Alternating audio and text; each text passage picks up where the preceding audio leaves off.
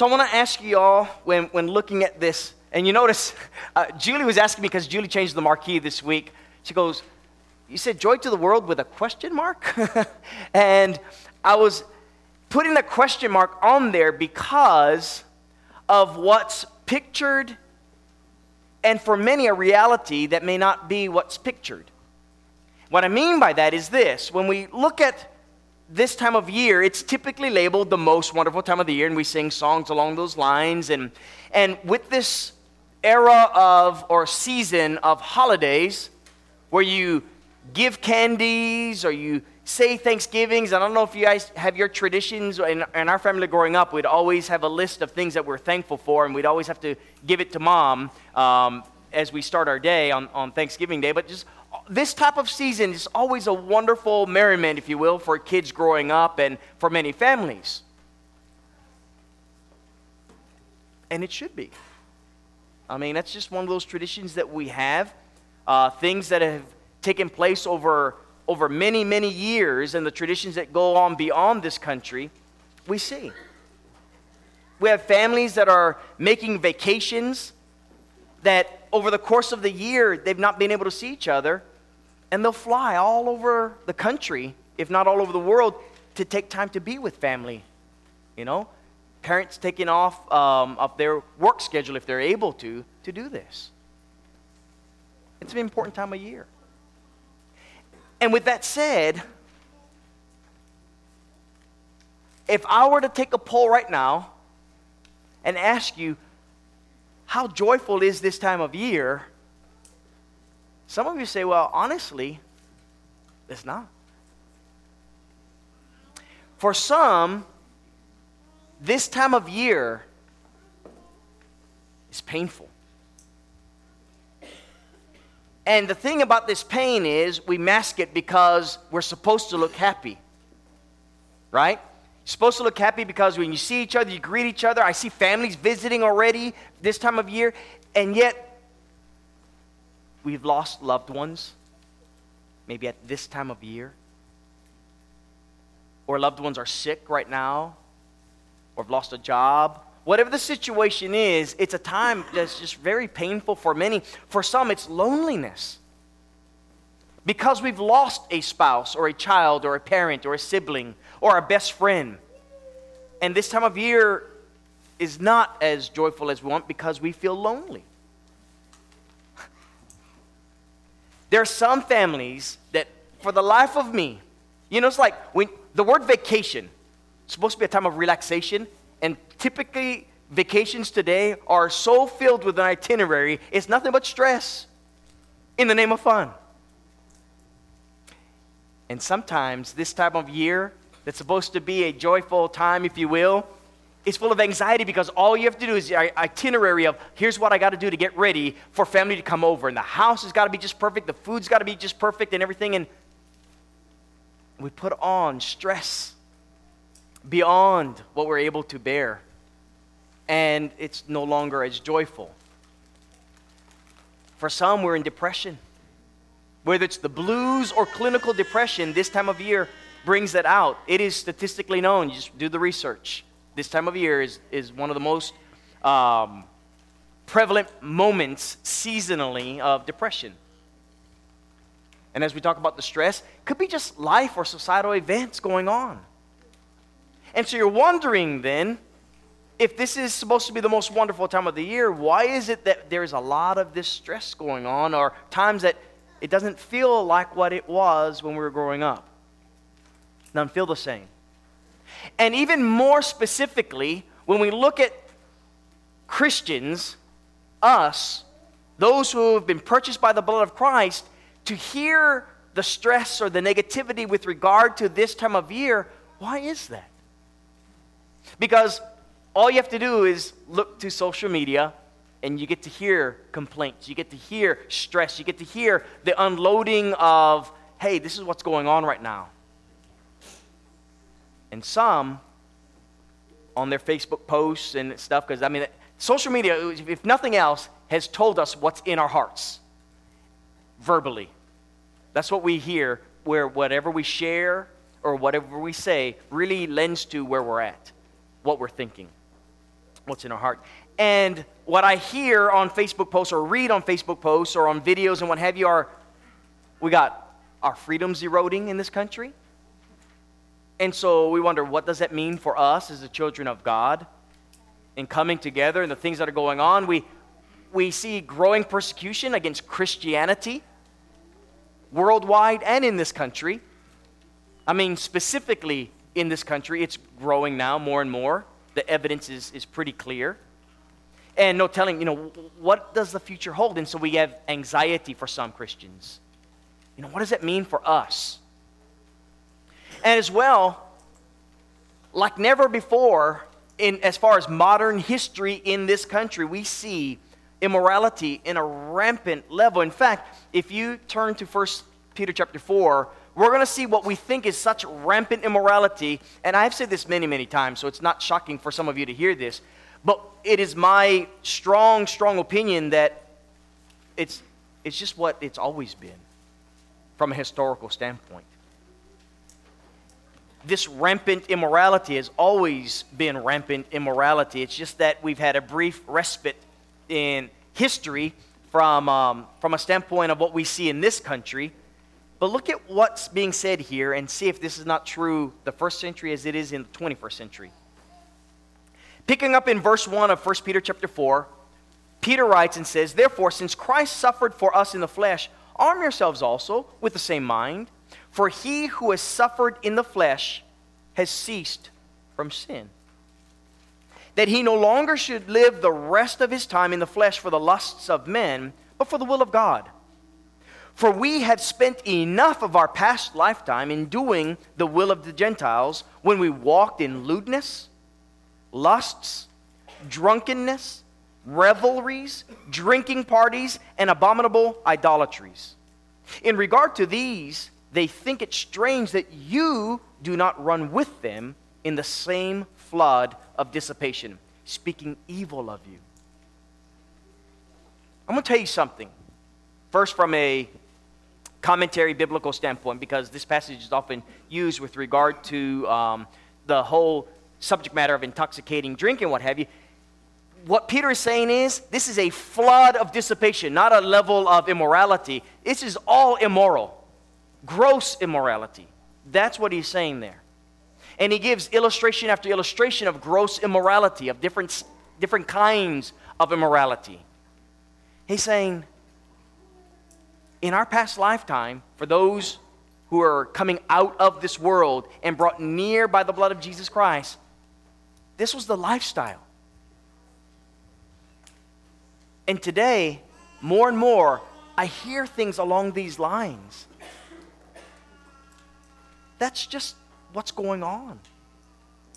So much so, I see it affecting the Lord's church. So that even within the Lord's church, immorality gets worse. Where sexual morality somehow is even expected among the saints of God. Some of you are wondering, what? Yes. But this is not who we are.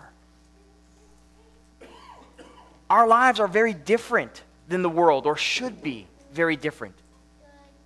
But when we look at these things, for many Christians, they're wondering, why? What's happening to this world where even the body of Christ, we see the erosion of Christianity, even among saints. So how can there be joy? That's the question, right? Well, I want to tell you how. This last slide that we're looking at has 3 major points, and within it, the gospel. And it is so extremely important for you as brothers and sisters in Christ to remember. And for you, those of you who have not yet put on Christ, to know. That psalm that was just read by Ben, I'm going to reread. And when we get done with it, I want you to see the perspective in which the psalmist wrote it. That's, by the way, the song by which Joy to the World comes from, right? From Psalm 98. I want us to read this text. I'm going to get to it in just a minute. But I want you to know why we can have this joy. And it's not just, by the way, this joy to the world thinking of Christmas. It's just that because of this time of year, I thought it very appropriate to have this. This is something for every day of the year. We're not limited by a season, but by a Savior. And instead of being limited, we have a freedom that is found in Jesus Christ. And so in 1 Corinthians chapter 15, that freedom that we're talking about, where we put off this man of immorality and we put on a man of immortality. We put off this man of sin and put on righteousness. And we are clothed then in a manner that should be fitting for saints. Look at what's being said here in 1 Corinthians chapter 15 in verses 55 following. I'm going to back up to verse 50 to get the big picture here. He says, "Now this I say, brethren, that flesh and blood cannot inherit the kingdom of God, nor does corruption inherit incorruption. Behold, I tell you a mystery. We shall not all sleep, but we shall all be changed. In a moment, in the twinkling of an eye, at the last trumpet. For the trumpet will sound, the dead will be raised, incorruptible, and we shall be changed. For this corruptible must put on incorruption, and this mortal must put on immortality. So when this corruptible has put on incorruption, and this mortal has put on immortality, then shall be brought to pass the saying that is written, death is swallowed up in victory. O death," this prophecy goes on to say, "where is your sting? O Hades, where is your victory? The sting of death is sin, and the strength of sin is the law. But thanks be to God who gives us the victory through our Lord Jesus Christ." That's really what we have. We have something that has already been won. It's a victory. Notice the perspective, because this is going back as well to what we would have read not only in Isaiah but also in the Psalms with regard to this victory. So go to Psalm 98. We're going to reread Psalm 98, and I want you to get it with the perspective that the psalmist wrote. See if any of you pick up on it. This psalm is prophetic. This psalm is looking naturally into the future, and really sink in these words into your heart. "Oh, sing to the Lord a new song, for he has done marvelous things. His right hand and his holy arm have gained him the victory. The Lord has made known his salvation, his righteousness he has revealed in the sight of the nations. He has remembered his mercy and his faithfulness to the house of Israel. All the ends of the earth have seen the salvation of our Lord. Shout joyfully to the Lord, all the earth. Break forth in song, rejoice and sing praises. Sing to the Lord with the harp and the sound of a psalm, with trumpets and the sound of a horn. Shout joyfully before the Lord, the King. Let the sea roar in all its fullness, the world and those who dwell in it. Let the rivers clap their hands. Let the hills be joyfully together before the Lord. For he is coming to judge the earth. With righteousness he shall judge the world and the peoples with equity." Did you pick up on the first part of this psalm? It was a done deal. Victory is spoken of nearly 1,000 years later as already done, as if in the past. It is almost as if you might say, and I'm going to, from a worldly standpoint, you say when someone declares victory before the game even starts, that's called arrogance, right? With God, it's just simply truth. He won the victory before creating the heavens and the earth. It was just a matter of letting time take its course. Because that's our God. That's who it is that we are coming to worship and sing the songs that we're singing this morning. The one who's planned it all out. and knowing that with his mighty arm, every word that he said was going to come to pass will come to pass as if it had already passed. It's just a matter of watching it come to pass. God celebrated his victory long before it actually happened because he's God. What does that mean for us?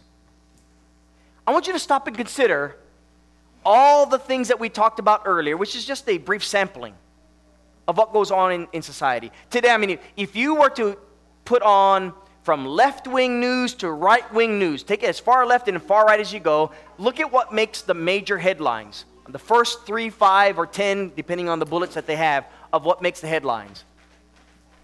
And I'll tell you, you want to think that there's no hope in this world, right? And by the way, in this world, of this world, there is no hope. But joy was brought to this world when God sent his only begotten Son. And you go from a moment of dark bleakness, right? When you read the gospel accounts, after Jesus had hung on the cross and it had been dark for hours, until that morning when Jesus rose from the dead. And he comes up out of that grave, and we see just great news being shared from then forward. That's the picture that is given, where we can see from the flesh something that would bring us a picture that there's no hope. It's gloom and doom. To one of great hope, one of victory that is found in Jesus Christ. And that's what we read of in the scriptures. That's what was being prophesied in Psalm 98 when our Savior would come into this world. It's a beautiful picture. But here's where the rubber meets the road for you and me. You see, because Christ won the victory, we have salvation, right? And we have this word of salvation that is brought forward to us, and so that the gospel is proclaimed. It's the reason why we can have hope in our lives to go on and saying, no matter what happens in this life, just like Jesus, who hung on the cross, he was raised from the dead. And the promise was made that not only would that happen for him, it is promised to us. So all the news that is bad news becomes insignificant relative to salvation. You think about it. We as parents have a natural tendency to worry about our children and what's going to happen with them, right? I know I'm concerned about how Malia, Allie, Cart, and all the rest of our children are going to grow up and not have what we enjoyed in this country. I mean, if what is projected comes down the pipe in this nation and things don't change and we continue the course that we are, it looks bleak for our country. Thus, it looks bleak for my family. That's the way I look at things from a fleshly standpoint, right? I would venture to say many of you parents are nodding your head, if not out loud or shaking your head like this, you're thinking it in your heart. It just doesn't look good for our children and our grandchildren and our great-grandchildren, right? But in Christ, the victory's won. We have everything. We are kings and queens. We are royalty. We are a holy and priestly nation that has already won a victory. And what we ought to have is such great joy in the midst of what looks like gloom and doom. It should be that the world would look at you and saying, how can you be happy? You're crazy. You have a smile on your face when things aren't going so well. You know, our national debt, and just go down the line of all the things that make us feel depressed about what's going on. We hear about terrorism in this country and more depression. And you come back with, yes, but Jesus has come. And he has already won the victory. Just as 1,000 years before Jesus came, God is declaring victory. 2,000 years after Jesus has come, the victory is ours. It's just a matter of, are we going to take hold of this victory and share it with the world? Because the world does not have this hope. But it's able to have it if we are going to share it. And that leads us to this last point. Joy is not ultimately achieved until we can see that our happiness is not through the feel-good of today, like all these commercials that make us feel good, or all the Starbucks coffee in the world, or the pumpkin pies, or those, for females, chai lattes. What makes us feel joyful is knowing that we have Jesus Christ. That's what does it. And the rest pales, relatively speaking. I mean, we still have to go through life. There's still going to be heartaches. There's still going to be periods or moments where we are lonely for whatever, because that's just, we live in the flesh. But we're always going to be drawn back to the joy that is coming to this world in the name of Jesus Christ. And that's where your hope rests, brethren. And that's where your hope rests, my friend, if you have yet to put on Jesus Christ. He came so that you can have this kind of joy, that you can have this kind of hope that the world just cannot understand. For the world, it's upside down thinking. It's foolishness. But for us, it's substance. And it's concrete, because we've taken hold of the salvation found in Jesus Christ. So this song, that was sung right now, that we can sing all throughout the year, that for some reason we never do. In fact, just a little side note. I know in some congregations, a song like we just sung, at this time of year, that's just taboo. No, you don't do it because the world's going to think we're trying to promote something. Yeah, we are. We're trying to promote Jesus Christ. But let's not limit it to December. Joy to the world is 12 months out of the year. That's what we ought to be sharing with this whole world. And it should be, in fact, a very joyful message, good news message that we are giving, because it's a message of hope. So I want to close with Hebrews chapter 12. I want you to read this with me. I want you to see just how great the God that we serve, and remind ourselves where our focus is. Therefore, we also, after talking about those people of faith who are looking to Jesus, even if he was kind of vague and far off into the future, we also, since we are surrounded by so great a cloud of witnesses, let us lay aside every weight and the sin which so easily ensnares us, and let us run with endurance the race that is set before us, looking unto Jesus, the author and finisher of our faith, who for the joy that was set before him endured the cross, despising the shame, and has sat down at the right hand of the throne of God. That's victory, brethren. And the joy that he had, that's what he wants you to have. Now, I'm going to finish with this. In a few moments, we're going to sing the song of invitation. The invitation is for those who have yet to come to Christ, to take advantage of this invitation, for you to come and have a relationship that is found only in him. And that's salvation. And that should bring you great joy. Should cause you to be like, a 21-year-old wrestler who would take books and skip on a sidewalk. That's the picture I had when I obeyed the gospel. But you can have that joy. But when we get done with this service, a number of us are going to get together. We're going to enjoy spending time with one another. Brethren, I want you to remember there are brethren in this congregation right now that are struggling. This is not a period of joy. This is not a season of joy. Our desire is to build each other up in the faith, and practically meaning we put our arms around each other, giving each other a hug, a note of encouragement, a word of encouragement. Sometimes just someone to lend an ear to get through moments that, because of loss of loved ones or tragic moments of life, that this isn't as joyful a period of time, and bring them some joy this way. And if you're one of those individuals that are struggling right now, count on your brothers and sisters in Christ that Jesus Christ has given to you in the body as a gift to encourage you. Kind of hard to encourage you if we don't know we need to. But if we can, we'd love to. So the invitation is for you to come to have a relationship with Jesus Christ, to be buried with Him and rise with Him the way He rose from the dead. That gives you hope for your promised salvation. And for those who are already in Christ, to be built up. Why not you take advantage of this? Right now, together we stand and sing.